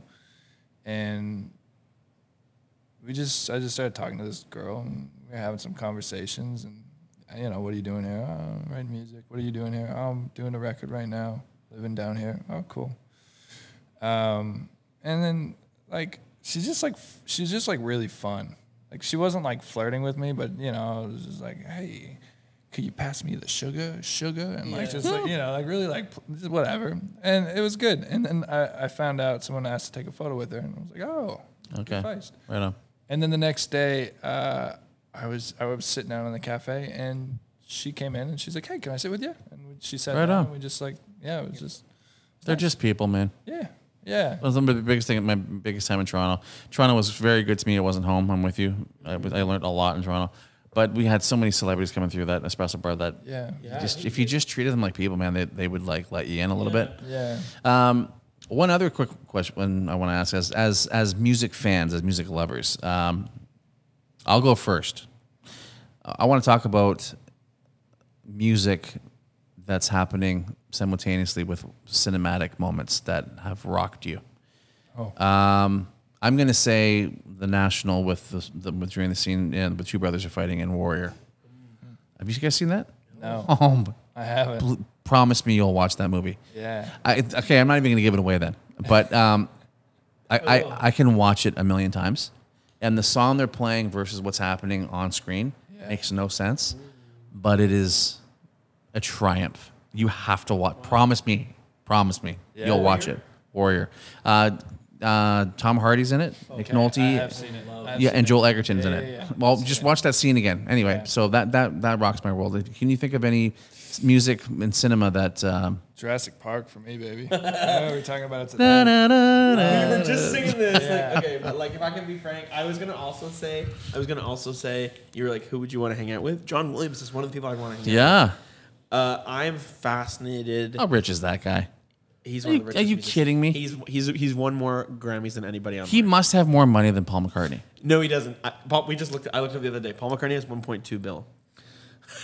I'm doing a deep dive of Paul right now. Do you know who the richest musician in the world is? You'll never guess. Is it a Bollywood? That's a good guess, but no. Pitbull. No, that's pretty good. Andrew Lloyd Webber. Really? Yeah. Really? Like the guy who wrote Cats. That he owns Broadway. Well, for every performance, He has 1.3 billion. He's the richest musician in the world. I didn't know that. Yeah, Andrew Lloyd Webber. He has all the rights to all of Broadway Street. Okay, all those theaters. He wrote. What did he do? Cats. Everything. Phantom of the Opera. I mean, these are huge. And Jesus Christ Superstar, Superstar, yeah. Evita. Yes. So we're talking. That's the richest. But if I was gonna say about John Williams is that I told you earlier, like classical music is such a big part. He's the last of the film composers who are true classicists. Okay. Barry McCreary? No. I don't know who that is. Battlestar Galactica. Oh, okay, yeah. Outlander. All I mean by that, I'm not even saying it as a diss down because there's amazing composers. Yeah. And obviously Hans Zimmer is brilliant. Yeah. But he's not a classicist, and he doesn't sit at the piano and with his pencil write what his brain says. He sits at the computer and makes it that way and hears sounds. He's a technician. He's an engineer. Whereas John Williams is like a composer, an academic composer, right? Who studied all the greats. He knows form. You know, and I think about him all the time. Like, man, he's getting old. And like, think about all of those melodies, all of Harry Potter, all of like Superman, all of Indiana Jones. Forget about the obvious ones. Like, think about the score from like Saving Private Ryan or Band of Brothers. Yes. I don't know if he did Band of Brothers, No, but he did Saving Private Ryan. but like, come on, the guy is. And you know what? He sounds inherently American. There's an Americana sound to him.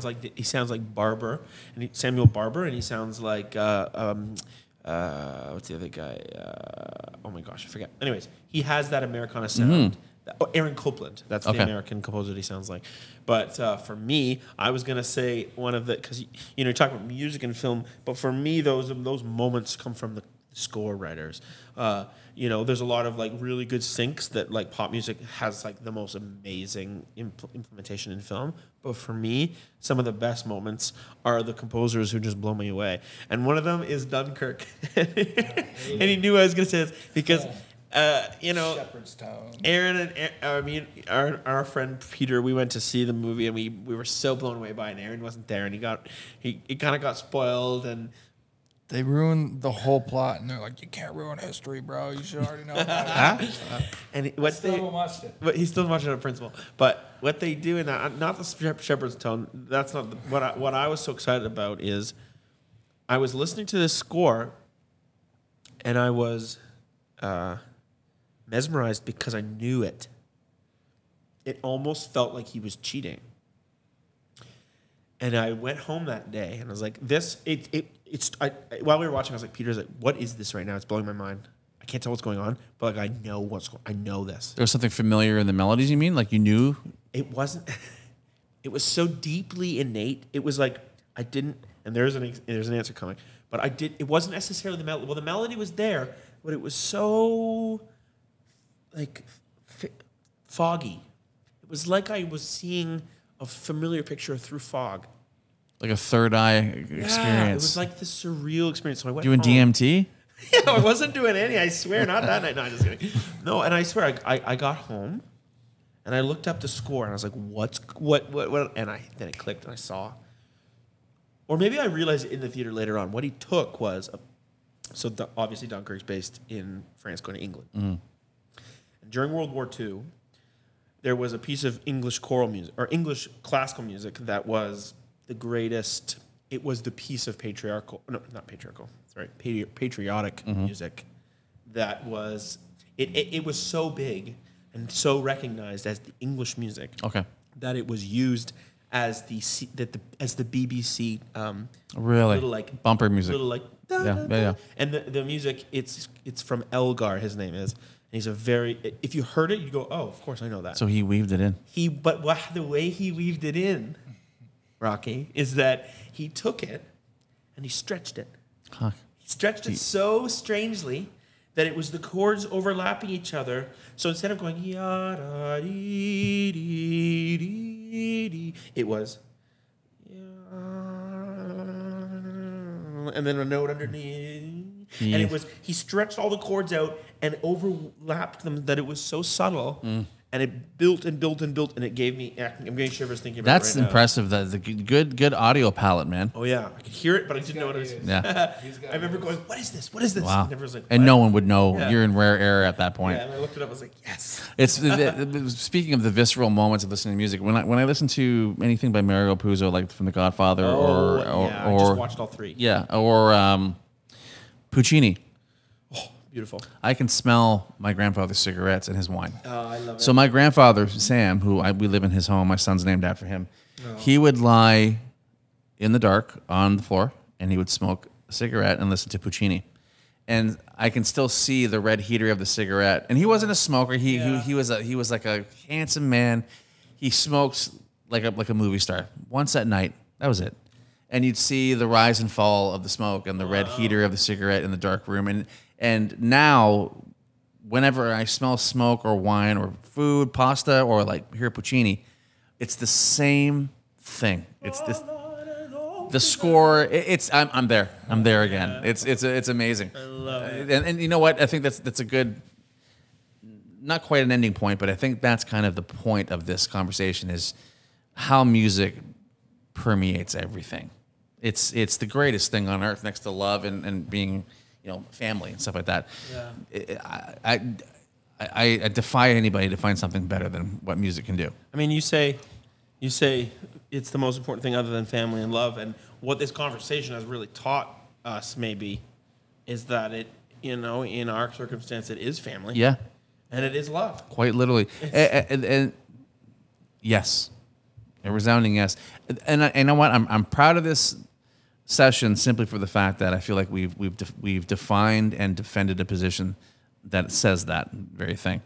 As we wind down, we're at the 10-minute mark. I want to know, as much as you can legally talk about, what you're currently working on, what you're proud of right now, and what to expect in the coming days from Family of Things. Yeah, so I mean, we already talked quickly about this album that has been written, concept, 4 EPs, equaling 16 songs, full record, a couple of bonus tracks in there.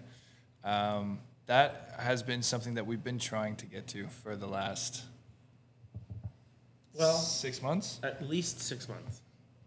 I mean, it was written a year ago, right? So put that in context. It was, I got my heart broken literally today. Oh my gosh. Was it today? It was today a year ago. Oh my God, are you It was serious? the day after Labor Day. Wow. Wow. That's a nice Happy anniversary. That's a nice roundabout. Yeah. So let's keep that in mind. We're going to call this podcast cathartic. Catharsis with Family of Things. Yeah, that's great. So anyway. Wow. Wow, that's big, man. You came through it. I certainly did. More than just came. Wow. Okay, that's very, very cool. Okay. Spooky almost. Wow. Yeah, it's a dark, rainy night here at St. James. Yeah. Flies are out. Yeah. So, yeah, we've been trying to get to it, and things have just gotten pretty busy for us as producers, and so we just have not found the time. I personally, I moved, my wife and me, we bought a house out in Nova Scotia, and so, it took 2 months to go do that. I'm back now. We're working with a good friend of Brad's. I'm hoping to get on the show, by the way, the girl I met. Yeah, you should. She's super cool. Awesome. Yeah. So you are based in Nova Scotia now.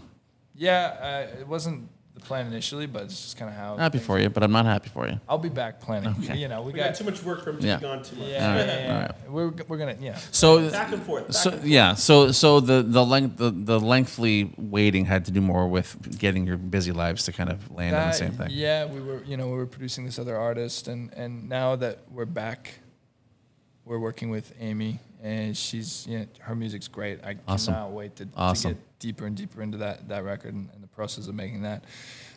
So that's kind of something that we're doing right now. I